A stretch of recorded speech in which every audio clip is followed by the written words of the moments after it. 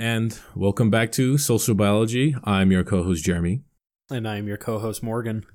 And here we are, this wonderful holiday season. It's good to be here. Yeah, it's been a sad break. I've missed this. So this I look forward to. Yeah, no, the last time we recorded, I think it was like the beginning of December, I think. That's when the last time. Yeah, I want to say it was like 3 weeks ago. Yeah, it was probably 3 weeks ago. Mm-hmm. So how was your holiday season, Morgan? Oh, it was wonderful. It's funny. I think the last time we canceled the podcast, I think I said, hey, my wife's kind of having some issues. It was a Tuesday, and I was like, hey, I don't think I can do tonight. And like 2 hours later, she went into labor. Oh, well, so good thing, huh? Yeah. So yeah, it's been a fun holiday season over at my house. Yeah, that would have been quite the episode. We're like, oh, and we have live labor. Like, honey, you can wait. Sweetie, stop. I'm in the middle. Can't you hold it in or no, something? Exactly. Yeah. Suck it up. Don't push. But no, yeah, my holiday season, it's been good. Been stressful and relaxing kind of at the same time. Having a newborn during a pandemic means nobody comes to visit you. I mean, I say it's a blessing more than a curse. Yeah. But yeah, probably not for absolutely. your family who wants to see it. Yeah, not for my parents, yeah. but for me, it's fine. Yeah. Yeah. Him. Okay. It. Yeah. Okay, that. him. That. Yeah. For some reason, in my mind, the default chromosomal orientation of anything is female. And they have to constantly remind me that it's a male. That happens with pets, usually. I'm like, oh, it's a cute kitty. I'm like, how is she doing? And they're like, well, it's a boy. And then like a week later, I'm like, oh, how's your cat? I heard she's sick. And they're like, it's a guy, but he's doing great. I'm like, oh, I don't know why. It just, it always defaults to that. I think we should just let you determine the gender of everything. Yeah, I mean, we can measure some hormone levels and do some brain scans when it's older and see what it likes. And of course, ask it what it wants. That's probably the main factor. My dog right by me. Rocky, what do you like? Oh, he's right He there. Didn't say anything. Yeah, he's here with me. Hopefully he doesn't. He's chilling with me. Hopefully you don't wake him up or something. Oh, no, he's good. No, he's all good. Does he look like you or does he look like your wife? So it's actually funny. He 100% looks like me, except for when he's mad. When he's mad, he looks like my wife. And my wife got mad at me for saying that. But then the first time she saw him mad, she freaked out and was like, he does look like me when he's mad. So yeah, it's pretty funny. Oh man, so you kind of got the worst of both, huh? Mm-hmm. That and he's a redhead. So. Oh no. Oh well. Yeah. Maybe next time. Yeah. Oh well. Yep. Actually, yeah, I didn't think about it because you're not like a strong redhead. So I was when I was a kid. Okay. Very strong redhead. But I grew out of it. It's curable. When I first met you, I don't, because you have some other things, but I don't think I would have automatically been like, oh yes, a redhead. But yeah, no. Over time, I think you've convinced me. It's really, what does that mean? Oh, common redhead stereotypes. No, what does that mean? Why am I unaware of this? I'm trying to think.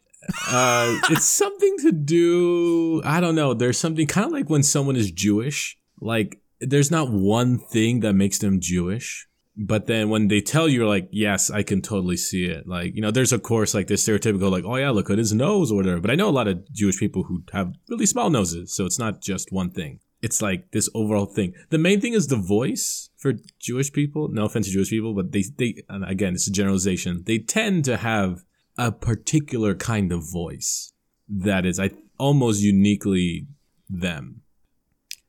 And so I think something about you, Morgan, is somewhat redheadish. And I'm going to say I'm not seeing the connection to being a redhead. I don't want to say anything very specific. Nothing bad, I would say, but it's just Oh, okay. That you would say. Yeah. I mean, of course, I'm very polite. I don't usually say things that are mean-spirited in any way, so. Well, that's interesting. But yeah, okay, well, yeah. Never gonna look at you the same again. Well, you did bring up the pandemic. Racist against redheads. I'm trying to scurry away from anything offensive I've said. Let's change the subject. Let's go on to a global health crisis and see if we can do something about that.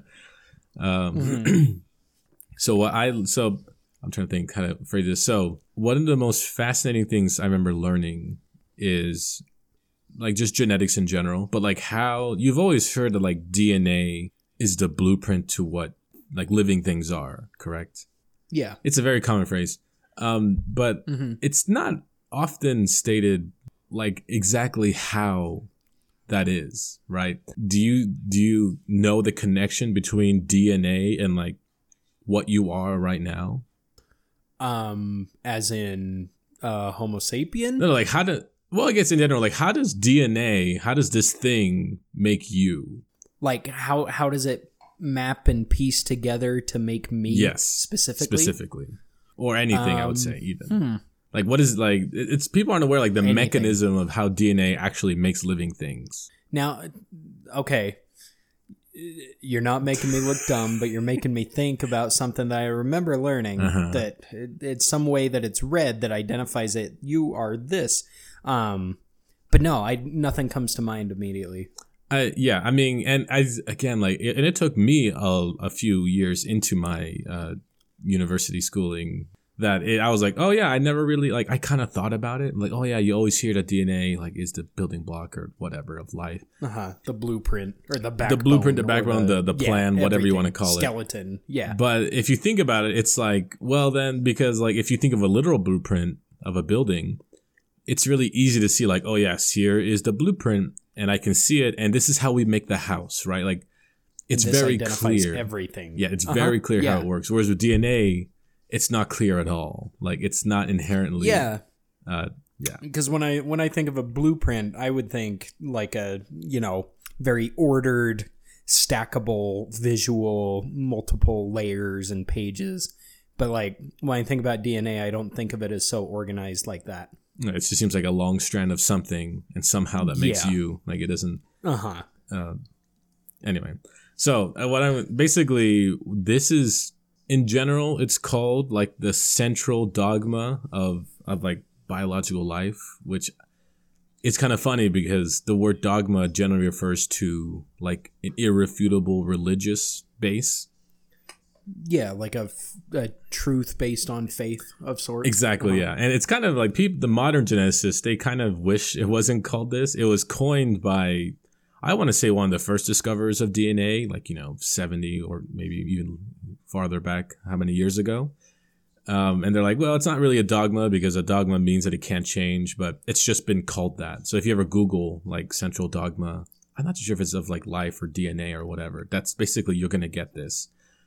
And it has changed. So, but yeah, it has this weird name to it. So it's not a dogma. It's not a dogma, but it's called the central dogma. And there's even like, there's also like the expanded dogma, which is like, because we've learned so much more, it kind of goes into greater detail, all the exceptions to the dogma, which again, so it's technically not a dogma, but anyway, that's what it's called.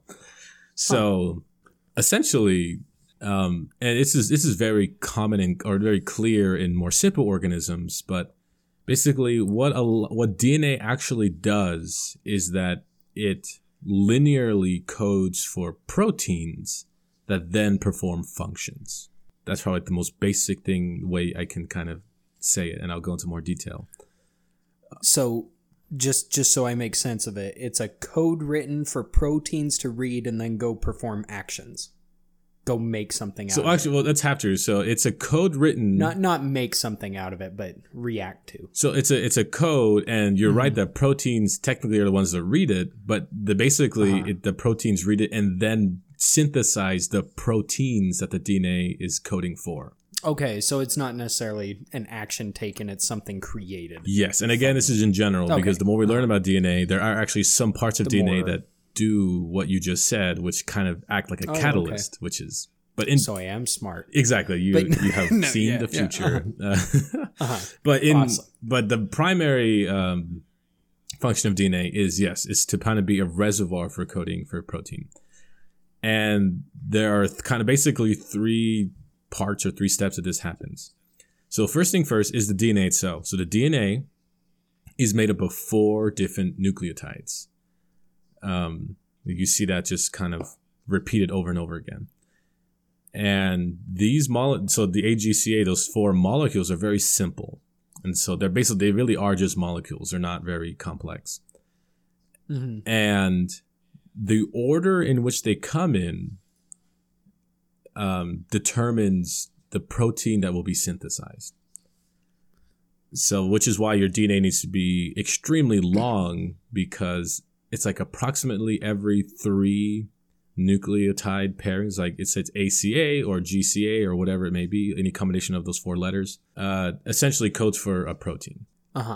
And there are a lot more complex things to it. Like there are some DNA sequences that don't code for anything. There are some that are just there to anchor certain points, whatever. But like I said, the more simple the organism becomes, generally the simpler the DNA is, and its basic functionality is this.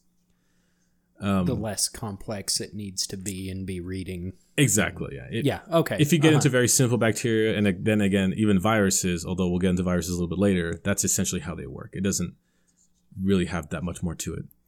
And so your DNA, it's very precious. Like the DNA is like the recipe, like the master recipe. And so you don't want to expose it too much to any outside influences, because it's very easily mutated, it's very easily damaged.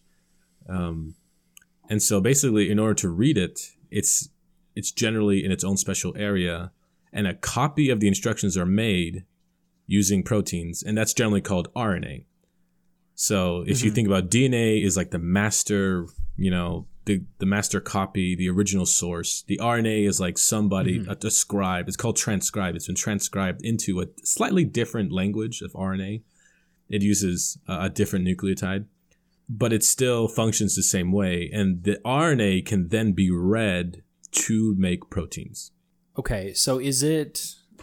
so it's not an exact copy. It's not an exact copy because it uses a different nucleotide, but in every instance where you have... So it basically asks like the same thing, but it's also, So how different is that A molecule to the T molecule? So it makes it so that RNA is weaker when it binds. So generally DNA is double-stranded, and only one strand is needed for the protein. But it bonds, it gets double-stranded because it's a lot more stable and it's a lot more protected. And so RNA is a lot less stable. You don't want your RNA to be binding to anything that's floating out there. And so RNA, double-stranded RNA, I think does actually technically exist, but it's a lot rarer. And so it makes it so it's a lot easier to read as like a single floating strand rather than something that clumps together. And so it being easier to read leaves wider potential for some sort of disruption or something that you don't want made? So RNA is kind of meant to be temporary because RNA eventually or pretty quickly gets destroyed because it's kind of in this weakened state. But hopefully before it gets destroyed, it will be read into a protein, and probably like maybe hundreds or even thousands of copies of that protein before it's actually destroyed. Okay. And so it's, I guess the analogy I want to use is, you ever see those very old automatic pianos that they read the strip of paper that has like these dots in them and it can play a song? Yeah, they're like punched and it reads each of the punches. Yes. And so essentially what happens is you have these things called ribosomes, and they're these proteins that are floating around, and their sole job is to find and attach to RNA and to read them like in a strip, basically like those automatic pianos where it'll just kind of run through the strip, and every so often, or every third instance of this RNA, it'll attach a protein to it, and then you'll make a strand of what is called a protein, and therefore you'd make whatever the instruction says to make. And those proteins, like I said, are a lot more complex than DNA because there are 21 amino acids versus 4 nucleotides. 4 nucleotides. So basically, and so as I said, in your body, almost everything that does anything is protein. And so those makes enzymes, that like insulin's a protein. Of course, like your muscles are protein. Any kind of excretion humans or any animal make is a protein. So basically, yeah, though that instruction becomes protein, those proteins perform very specific functions, and that makes you alive, right? So, So that is like the very generalized brief overview of how DNA is actually a blueprint to what you are. Okay. And I think it's very important to understand that when you talk about DNA, it's not just in an abstract form. Like, you have every cell in your body has DNA, and everything you eat has DNA. Like, it's in everything. And it's able to do these things because it has basically like a chemical reaction that enables it to perform a function. So the DNA is only as good as what can read it. Uh-huh. So, yeah. So it's only as good as the proteins that are... Yeah, if you find a piece of DNA that's lying in a ditch somewhere, it's not going to do anything. It's not worth anything. It's not worth anything, yeah. It's just as information. Exactly. But which is why sometimes you'll find you can find extremely old, let's say like dinosaur bones. And if the conditions are right, the cells are fossilized or in a way trapped. You can find the DNA in there because it's in a chain. It's very simple. It can degrade pretty easily, but if the conditions are right, you can find it. But just because you have the DNA of something doesn't mean you can make that thing. I was going to say, are you alluding to Jurassic Park being possible? Yeah, I'm alluding it to being a lot less possible than people would like to think it is. Because like we have a lot less possible than Michael Crichton's mind. Exactly. Yeah. I mean, who's Michael Crichton? Is that the author of Jurassic Park? Oh, okay. I was like, yeah, no, sorry, no, yeah. I always heard that Jurassic Park was a series of books. I've literally never seen them ever. Like, oh, really? Really? Yeah, they're great. They're fantastic. Oh, you've read them? Yeah, the first couple. Yeah. The first couple, how many are there? I don't know. I'm not sure how many there are, but I know that the books are widely acclaimed to be better than any movie past the first one. I mean, people say that, and I'm not like boo-hooing books or movies. Generally, I agree that books are better than movies, but I mean, the movies are great. Like, come on. Yeah. Anyway, so there are... So sorry, yeah, no, that's tangent. Looking up Jurassic Park. No, it's great, and it's true. It's because when Jurassic Park was made, this was like it was early '90s, and maybe was it late '80s? I thought no. Anyway, I'm not sure when it was, but I'm pretty sure it was early '90s. Like, DNA was just barely becoming a public knowledge topic. Like DNA tests hadn't even been introduced in most forensic sciences, like in almost any country. Even though it had been studied for decades, this is like the 90s, I would say mid to late 90s was when we started saying, hey, we can actually use this in everyday life, not just study in a lab. Mm-hmm. So it's still something like it's a huge point of study now. Like you've heard about like the human genome was sequenced, and people understand what that means, but not really, like, because there's so many different humans and everyone has your own unique set of DNA. How is there a quote unquote human genome? Like human genome. Yeah, exactly. And basically that just means that we've sequenced almost the vast majority of variations within DNA. So in most humans, almost all the DNA is identical because DNA has to perform some very basic functions. Like, I guess like 70 or 80% of your DNA has to do with just keeping you alive, and those same sequences are identical in almost every living mammal, because like everything needs to make like red blood cells and operates in a similar way. Exactly, yeah. Which is why when someone's like, oh yeah, you share like 70% of your DNA with a banana, like, yeah, because bananas... Yeah, that was the example I was going to use. Yeah. It's because bananas have to do almost everything you do. Like, it has to make ATP, it has to make all of its proteins, it has to, and that 30% makes a significant difference. Even, like, you get the same thing with chimpanzees, or, like, 98 or 99% similar to chimpanzees. It's because we're so similar in form and in function, and that 0.5% is actually very important in distinguishing something from one another. Yeah.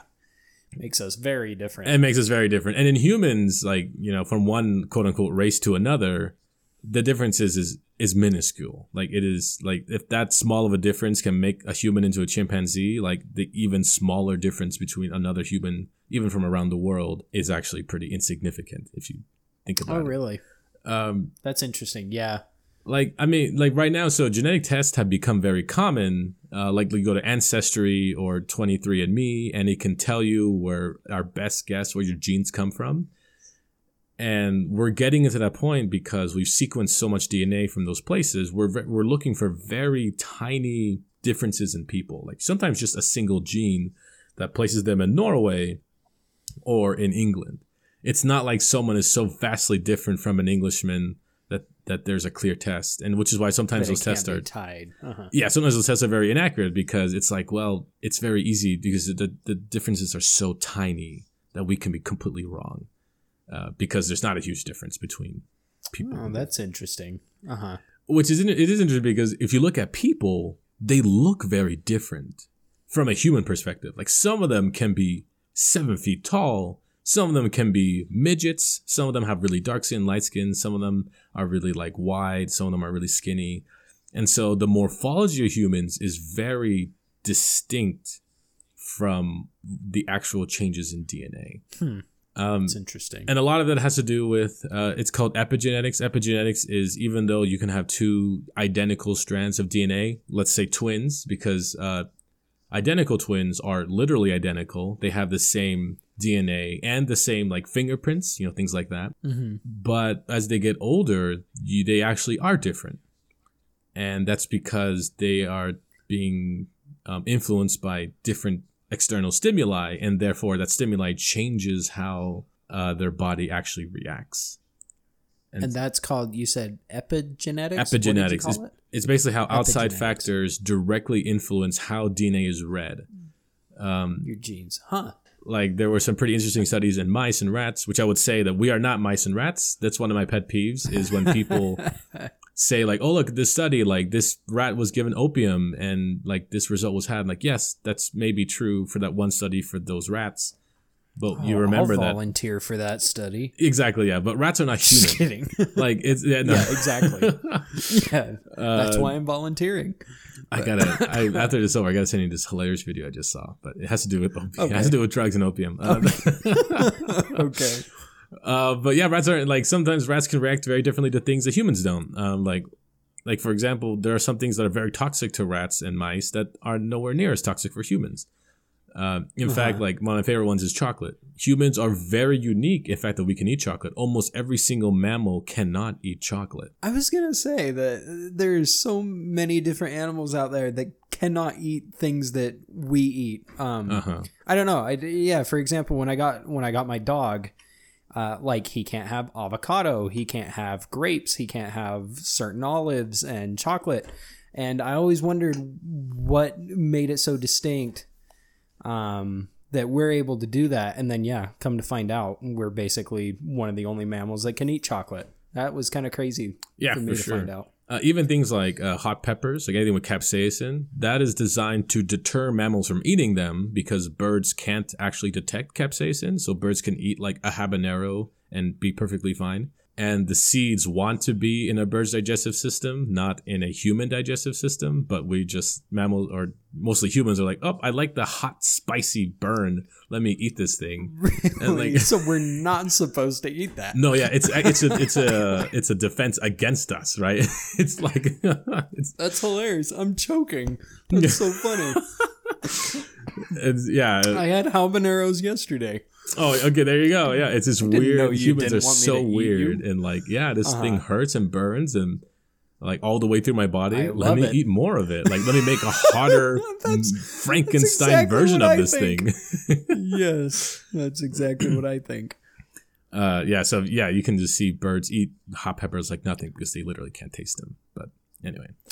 So why is it that they prefer to be digested by birds? So usually... is that for like distribution? Yes, it's distribution basically, or it's the digestive process in the bird that makes the seed more fertile when it's kind of pooped out. That's interesting. Some of them are because it wants to be like the seed wants to be planted on a branch of another tree, and it's like a parasitic plant. And therefore, if it's on the ground, it actually can't do anything. But if it's like pooped onto a branch, it'll actually germinate and grow into the tree and kind of become like mistletoe is a parasitic plant that does that. The little, the little mistletoe berries. They're not. I don't know. They're not lethal in small quantities, but they're not. They make you sick. But with birds, they don't make them sick at all, and they want birds to eat them, poop them onto another branch, and then that thing can grow into the tree and become a parasite. So. Oh, that's super interesting. I had no idea that was a thing. Yeah. So that's anyway. So yeah, those are the differences, and like even minute differences can make a big. And so. Going back to like the DNA, RNA, and everything, so there's many different kinds of RNA, which is why you'll hear like mRNA, which is the RNA that ribosomes will read. M stands for messenger, so it's messenger RNA. Mm-hmm. And the reason why, in the first place, I want to talk about it is because of the new COVID-19 vaccine. It's an mRNA vaccine, which most people have never heard of, and it sounds kind of scary. So I wanted to kind of talk to you in particular what that vaccine actually does. Okay. That's good, because I have heard very little about the vaccine. I know it's been made, but yeah. It's made, and it's actually starting distribution. Like 1 million Americans have received the mRNA vaccine against COVID-19. Yeah, some people are streaming themselves receiving the vaccine. It's pretty funny. Yeah, I know. Like on TV, like Mike Pence was shown giving them a vaccine.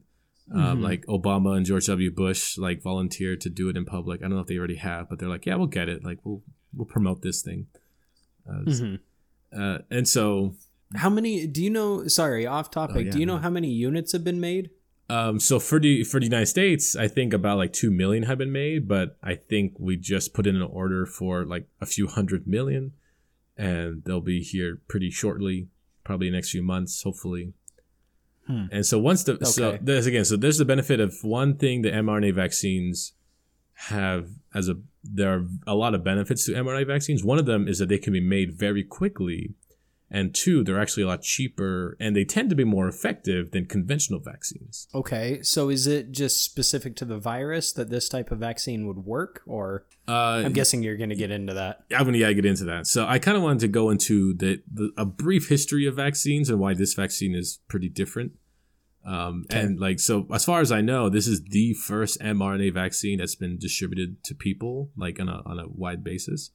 And for a lot of people, that's a concerning thing, because they're like, well, this is a brand new thing that we're just giving to everyone. Is this, dangerous or whatever, blah, blah. Yeah. I think you've told me horror stories of beginning vaccines and what they've done before they change it to make it work better. So it is scary to introduce this new mass vaccine and not know. I don't know, Oh, yeah, no, for sure. I mean, and so I think we talked about vaccines briefly before, but again, like the history of vaccine was one of the first ones was for smallpox. And yeah, they literally like scrubbed some old lady's scab and shoved it into a child's open wound. Yeah. To give it to him. Gross. And hopefully I don't want to remember that episode.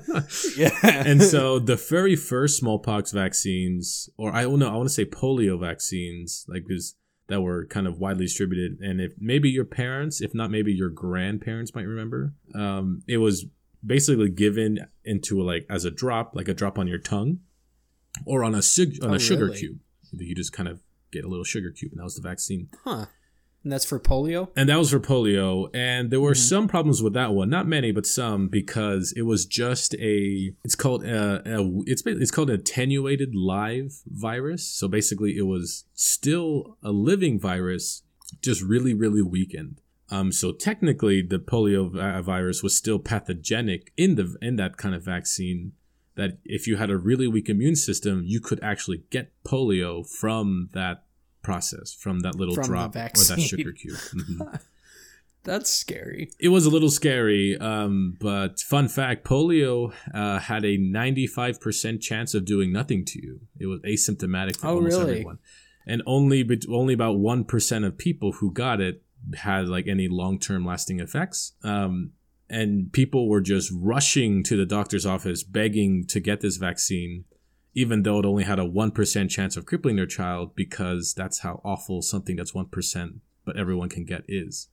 So, interesting fact about polio. 95% asymptomatic. Very much like COVID. Wow. Yeah. Did not know that. Yeah. It's a very terrifying name that is not so terrifying anymore. No, because of the vaccine. And so again, the most people who had even the dropper vaccine were they were vaccinated. They were fine. They never had to worry about it. There was a slight chance you could get it. And therefore, there were some people who were permanently crippled, and I would say probably even died from the exposure to the vaccine. When you say slight chance, what percentage are you talking? With the initial one, it was like 0.5% chance that you had any kind of like polio-like affliction. And so, and of those people, you had I think a 20 to 15% chance of actually be having a long-term permanent effect on your body, like being crippled. So again, it was very low, but it's a lot lower than actually still getting polio. Of a scary number. But still, yeah, it is. That was an unfortunate thing. And very soon after, I would say that's like. Sorry, what? That's like one in every 200, and then 20% of the 1 out of every 200. Exactly. Right. So, yeah, that's still scary. It's still scary. But again, better than the alternative. Better than the alternative, especially since polio was usually asymptomatic. You never knew when you didn't know when your child was going to be exposed to it, and therefore suddenly they're crippled like forever. So that's really kind of bad. But again, that usually affected kids who are really immunocompromised. So normally a kid who had a really weak immune system, who couldn't even fight off the vaccine version of polio, if they actually encountered a wild type of polio, they had an even greater chance of dying from that kind. So, yeah. But still unfortunate. I think after a few years, probably maybe a decade, we made like the injection polio, and that was using a attenuated, deactivated virus that had basically, I would say, no chance of giving you any kind of infection. And for the majority of vaccines, that's the case. You get a shot of what's essentially like a blended up virus that is not functional. And those little bits and pieces are then recognized by your body and then can attack it later on. Now, because each virus is different, there are some vaccines that actually do have like live technical versions of them, but we also add a bunch of stuff in there that makes it virtually impossible for it to infect anybody. Almost like a diluted sort of. Yeah, so basically, if you ever look into what's in a vaccine, it seems like, oh yeah, there's a dead virus, but also there's like probably a dozen additives into it, and that's usually either A, to help your body recognize it as a threat, or B, to further insulate it to make sure if it is pathogenic, which again most vaccines aren't, it can't actually infect and start making more copies of itself. So, okay. And that's because like every virus is different. Some viruses, if you blend them up into pieces, you don't gain immunity from that. And that's just how the virus works. For most viruses, that's not the case. Like for example, HIV, we've never made an HIV vaccine because it is very stubborn and resistant to all forms of vaccine production, which is why we don't have one. Which is unfortunate, but that's just because that's the way the virus lives. It's a retrovirus, and we can get into that in a different episode. But yeah, HIV is scary. Yeah. Anyway, so that's how most vaccines are made, and so the mRNA vaccine works in a very different way. What it does is it doesn't contain any viral particles whatsoever in the vaccine. What it does have, it has a strip of, or probably billions or millions of strips of mRNA. And what those mRNA things do is, along with some additives, they are able to get into your cells, and they're floating around there. And then a random ribosome will come up and like, oh, look, mRNA, let me read this and make a protein. And it's kind of does this thing, makes the protein. And the protein it makes is the coronavirus spike protein, the little thing that allows to enter into your cells. But that's all it makes. It doesn't make the actual virus. It just makes the spike. And so the spikes are floating around in your cell, and eventually they kind of get released, and your body's like, what are these random spikes floating around in here? And so they find the spikes, and they're like, hey, this is probably something pathogenic and evil. Let's remember this thing and kill it the next time we see it. And then it gains immunity that way. Holy cow. So it's almost like a synthetic version of the virus. It's like the arm of a virus. It's not really, so the thing that makes it deadly in any way is gone. So it can't actually do anything, but it's like, yeah, it's your own body making the protein that then recognizes it as foreign and can kill it later on. So then if it ever encounters the actual protein, the actual virus, the actual spike, it's already ready. It's already ready, yeah.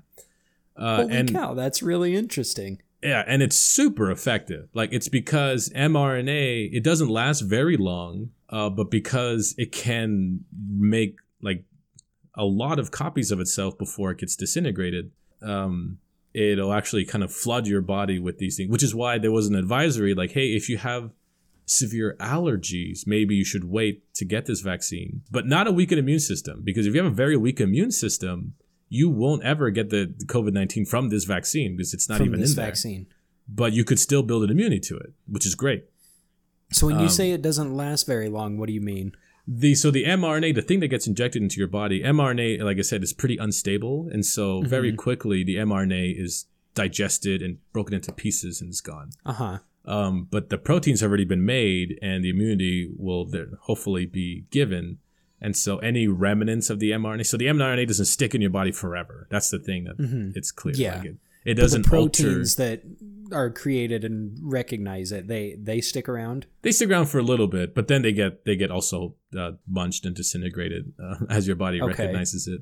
And again, the spike itself is harmless. The spike doesn't do anything. It's not the virus; it's just the spike. And if it's not attached to a virus, it can't actually do anything at all. So if that's the case, does that mean that this is something we should expect to receive multiple times throughout our life, or it tends, so it's hard. I don't know if that it depends on the virus usually. So generally, the COVID-19 vaccine is a 2-part vaccine. You need to get one, and then I think 6 weeks later you get a second shot. The first shot has like a 52% chance of inducing immunity, and the second shot has like a 99% chance of inducing immunity. Is that because of the combination of the two? Yeah, that's because of the combination of the two. They're identical. They're just because extra. Sometimes the spike protein, since it's so simple, it will be recognized, but it might not get a big response because it's not really causing any damage.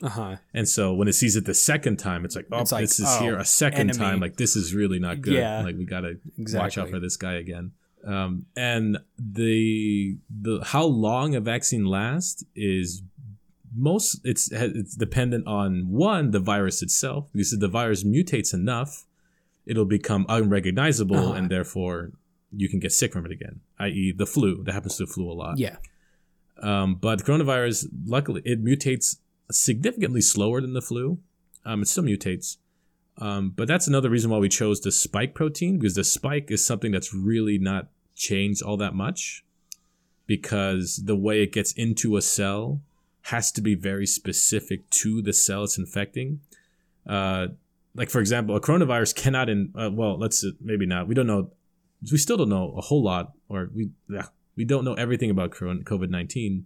But let's say the flu, the influenza virus, it cannot infect your body except through lung cells. Like, if you got it on your hand, if you swallowed it into your stomach, if you injected it into your body, you would not get the flu, because it can't just attach to any old cell and infect it. It has to literally attach to a lung cell. Really? I did not know that. So they're very specific in how it works. That's how almost every virus works. Like, if there's a stomach virus, and I mean, you shouldn't inject it, but if you inject it into your bloodstream, you wouldn't get the same disease or any disease, because the stomach virus literally attaches to stomach cells, not blood cells or lung cells or anything. Exactly. So, which is why, like, if someone with HIV positive, they can breathe on you and you're not going to get HIV, because the virus literally cannot attach to lung cells. It has to attach to, basically blood and stuff. So current COVID-19, most coronaviruses, they don't mutate all that much, and which is why, again, we chose a very safe thing to boost immunity to it, is to the spikes. And so if the spikes change dramatically, normally it doesn't even become infectious anymore and dies. So it's a pretty safe bet on making the spike protein recognizable above everything else. Okay. And so is that why, since it's not mutating so much, is that why the mRNA vaccine style was chosen? Or I guess I'm wondering why don't we use this more often? It sounds like this is the first vaccine of this type. Oh, yeah, no, for sure. So we've been studying mRNA vaccines for years, but the main reason why it's been implemented is because there haven't been any need for a new vaccine for a while. The most recent big vaccine, the most recent, like, widely distributed vaccine was the chickenpox vaccine, which I didn't get it when I was younger. I don't know if you got it. I don't believe I did. I got the disease. Which puts me at risk for shingles, so I kind of missed that window. But my siblings, who were 10 years younger, they got a chickenpox vaccine, and they never got chickenpox. So, and that was just a normal vaccine. That was not an mRNA one. So yeah, there hasn't been a big need for a new vaccine that millions of people will get. Of stuff that's already been developed. Exactly. Yeah, and plus we're like, well, the old vaccines, they work so well. It's not really cost effective to research a new way to make them. Yeah, if it's not broke, don't fix it. Yeah. Exactly, yeah. Vaccines are so safe. Like, they are one of the safest things you can ever do is to get a vaccine. Like, again, technically there are risks of complications, but they're so minuscule and minute. It's like, yeah, like wearing a seatbelt. There are people who die because they have a seatbelt on, but that doesn't mean you shouldn't wear your seatbelt because it saves the vast majority of people. Exactly. So it's that same kind of mentality. Exactly. So mRNA vaccine, another reason it was chosen is because it is a lot faster to manufacture and faster to develop than other types of vaccines. So generally, when you need to make a vaccine in the conventional way, in order to have a live or dead version of the virus, you actually need to have the virus to begin with. Mm-hmm. And causing a virus to replicate in lab setting is actually very difficult because the settings it loves is inside a human body in a very specific part of the body. So you need to kind of set the conditions perfectly to mimic that, and that can be very difficult to do for every virus because it's different. And if you aren't able to do that, you can't make a vaccine because you don't have enough of it. You just don't know. But with an mRNA vaccine, you don't need any live virus or dead virus or anything. All you need to know is the structure of the spike protein that it makes. And then you can replicate how to make that using DNA and mRNA very easily. That's something we do all the time. Protein synthesis from mRNA is something that we do in labs all around the country every single day. It's a very common practice. That's super interesting. So that's why it was able to be produced so quickly. It's cheaper to make, again, because we don't have to make new viruses. And it's also, as far as we can tell, it tends to make a longer lasting immunity because you can flood the body with all these different viral particles without a risk of actually getting the person sick. And so you can garner a very strong immune response, which usually means a stronger immunity overall. Wow, that's incredible. Yeah, so I'm pretty sure forward we will see more and more mRNA vaccines being rolled out because of their efficacy. That's interesting. That's way cool. Yeah. Well, so what you're saying is I have no reason to worry about getting the vaccine.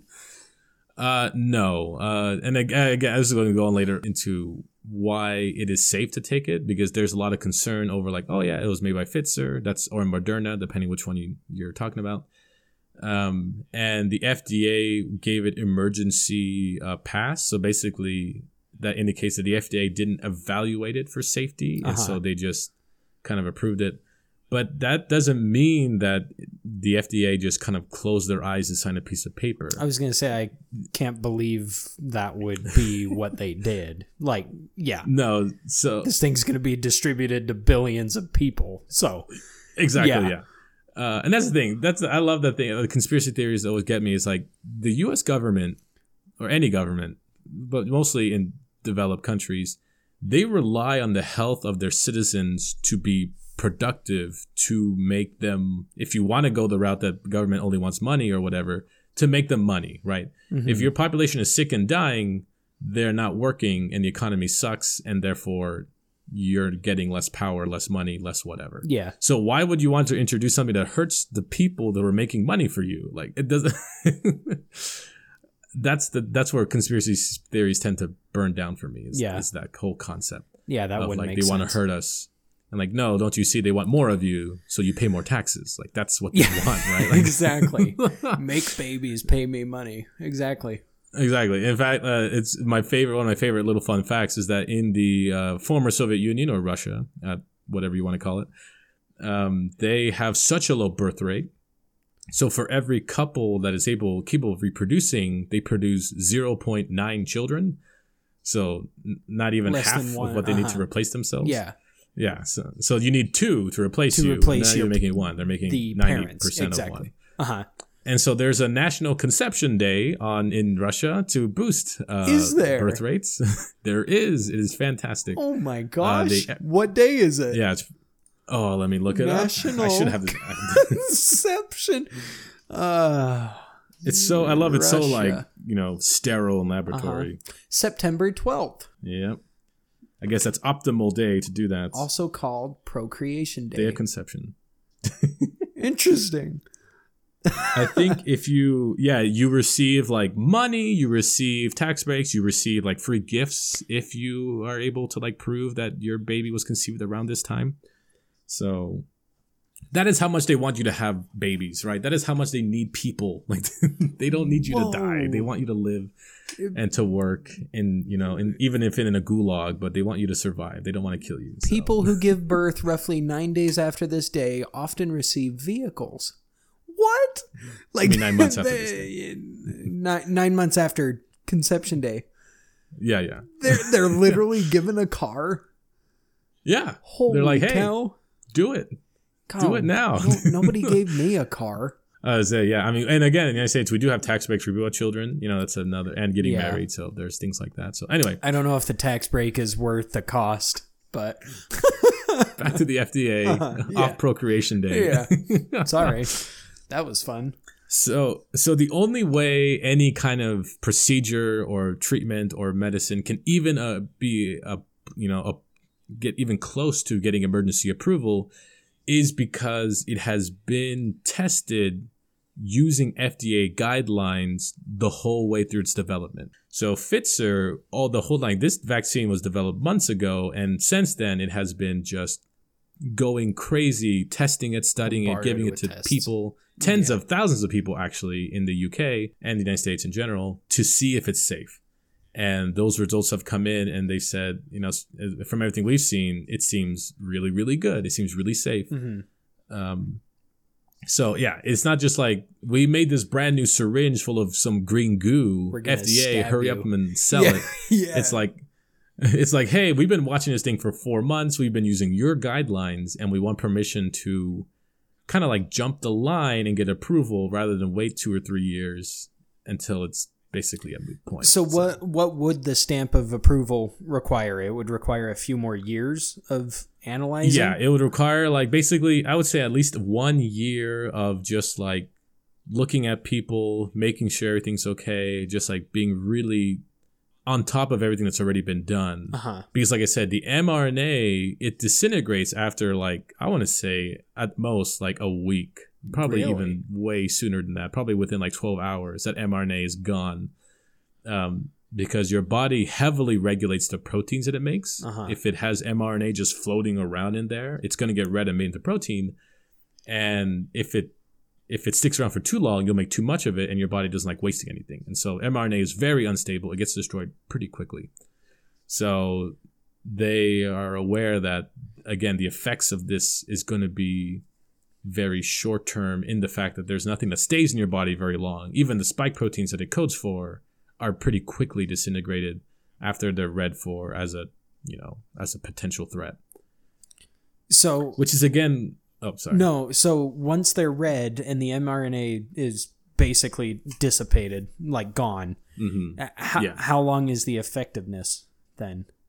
And maybe I think I asked this already, but yeah.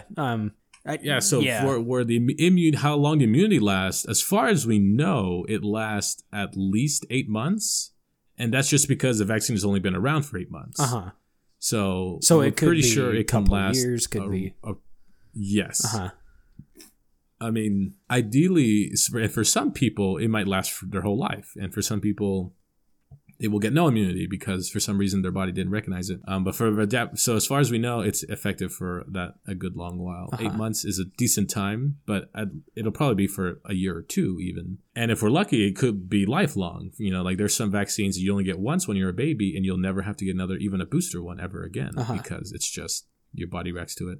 And COVID-19, it seems like it's leading towards a very long-term immunity because, again, the way it tends to kill people is that it elicits such a strong immune response is that the body overwhelms its own systems with an immune response. So it is kind of, the virus itself is prone to overreaction from the immune system. That usually means that we shouldn't have to worry about immunity going away anytime soon because of that. Interesting. That's gave me a very different perspective on the vaccine, the other V word. The other V word, vaccines. Yeah. So yeah, again, like it's really hard because you hear all these buzzwords. You hear like, oh, like the FDA, like just kind of have to push it. Like Donald Trump, he ordered them to approve it without the blah blah. But and emergency approval has been used in the past before, and again, it usually. I mean, I would say in every instance in the past, it's been just fine. Like, again, it's not just a random thing they're approving. They've looked at the data and they say, hey, this data is adequate for me to say it's safe. Even though we're not the ones that didn't do it, it was tested using FDA guidelines. God, could you imagine if billions of it goes out and it did not meet the standards and everything just went to shit? Like, exactly. That's what you don't want, right? Exactly.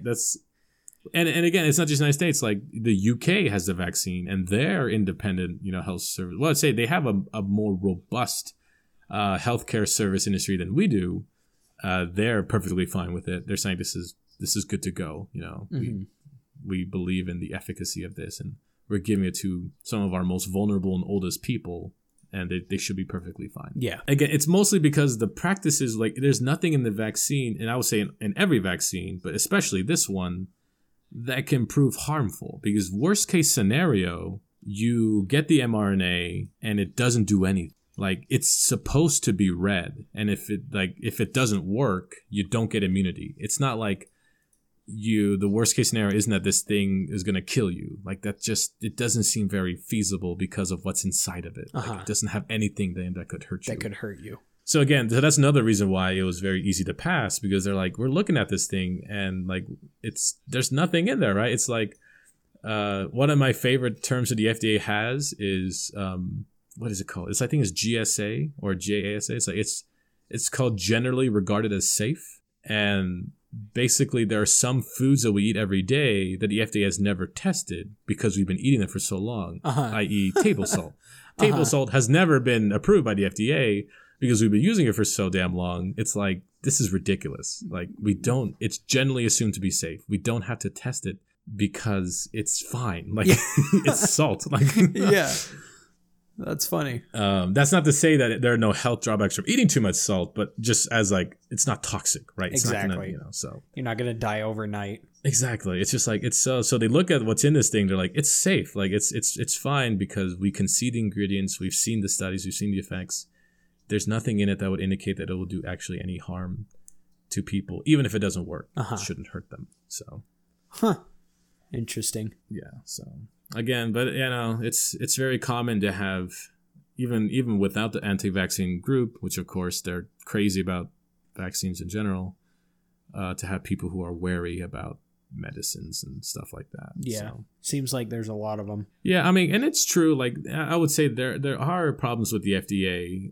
Not big ones, but like in the past, there have been things that have been approved and they've then turned out to be not so great. It's not a perfect organization, but if you look at their track record, they're usually really, really good. It's really, you can find a few examples where they failed, but there's also almost everything where they haven't failed in and things have been going just fine. Interesting. I will have no fear, except for of the needle. Have no fear.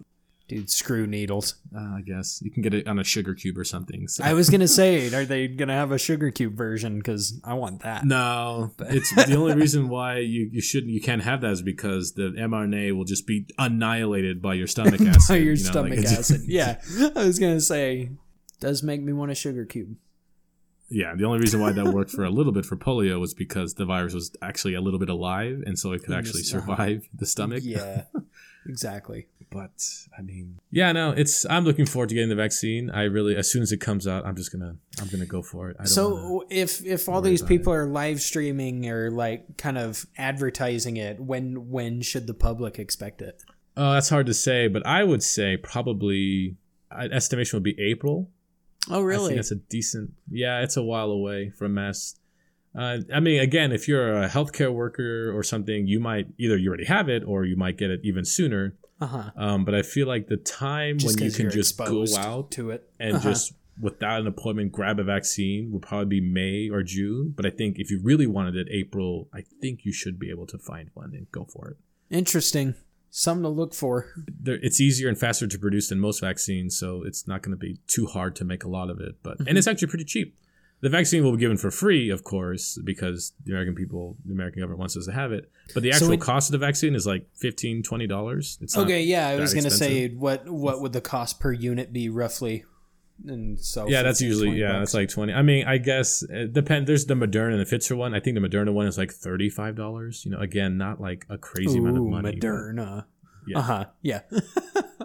And again, the vast majority of that money is going to pay for the research, not the thing with the fluid and everything. That's almost free. As it seems to be with a lot of pharmaceuticals, right? I'd imagine a lot of the cost of pharmaceuticals go to either investors or research time. Yes, that's generally the case. I mean, and again, I'm not a huge fan of pharmaceutical companies. I think they mostly do good things, but there are some horrible things that they tend to do. But they in general, they don't mess around with vaccines. Like that's almost every vaccine is pretty cheap because at cost. Because one thing, the research is subsidized by the government.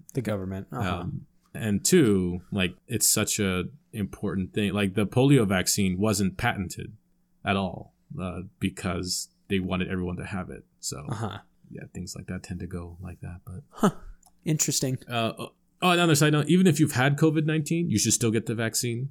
Like, you should just get it because some people seem to have a weaker immune response to even the virus itself. So you should get the vaccine just to double check to make sure you're immune to it. Good advice. Great advice. I told you about my stepmother's brother who donates plasma, right? Yes, you did. Exactly. Yeah, his numbers still won't go down. He's making a lot of bank. Yeah, like I said, I think the coronavirus has a tendency to elicit a very strong response. And so that's why I think the vaccine will last a long time. Mm-hmm. Because your body just really doesn't like it a lot. Does not like the foreign invader. No, I mean, like, again, there's some things like the chickenpox virus. Your body has a very mild response to it. Like, it can even hide in your body for, decades, and your body's fine with it. And there are some things it just absolutely hates and kills on sight, like pollen. For some reason, it hates pollen, and that's why you get allergies, is because your body's like, hey, this is a foreign invader. We must kill it and destroy it. So. And that's why you referred to it as like a protein spike, right? Or a virus spike. Because it's like, I am here, kill me. Like, yeah. It's like, hey, I'm a foreign thing. Yeah. I'm coming to conquer. Me. Yeah.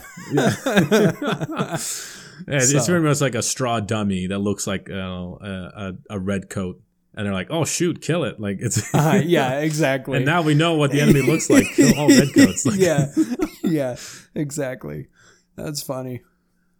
Good tactic. It's a great tactic. It works very well. It's very effective. Cool. Awesome. I will have no fear. I will get the virus. All right, not get the virus. I will get the vaccine. The other V word. Have fear of the virus. The virus, yes. As far as we know, what is it? Do you know, what's his name? The guy who plays the from Breaking Bad, the main actor, Bryan Cranston. Walter White? Yeah, Bryan Cranston. He got the virus in April.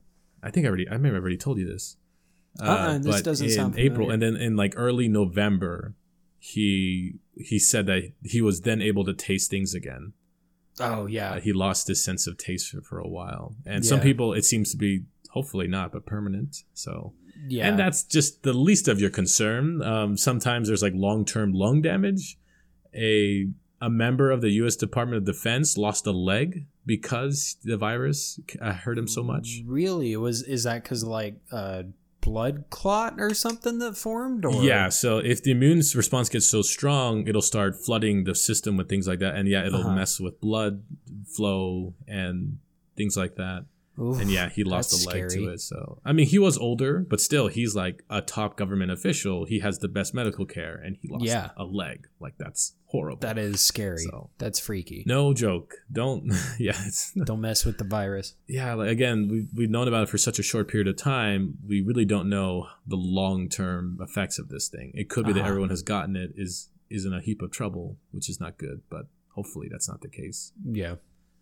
So even now more than ever, avoid getting it because you're so close to the finish line, right? Like it's so close to getting the vaccine. It'd be the worst thing to get it like a month before you. And if you got it, well, I guess we'll wait and see. Yeah, you should. I think you'll be fine, hopefully, but you're a ticking time bomb, basically. Yeah, exactly. Good luck. Yeah. End the show with a little optimism for you.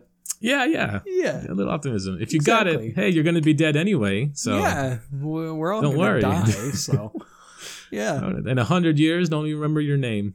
Don't worry. That is so sad. Your bones will be dust. Oh my gosh. Okay, we need to end it before. Oh my gosh. Best ending ever.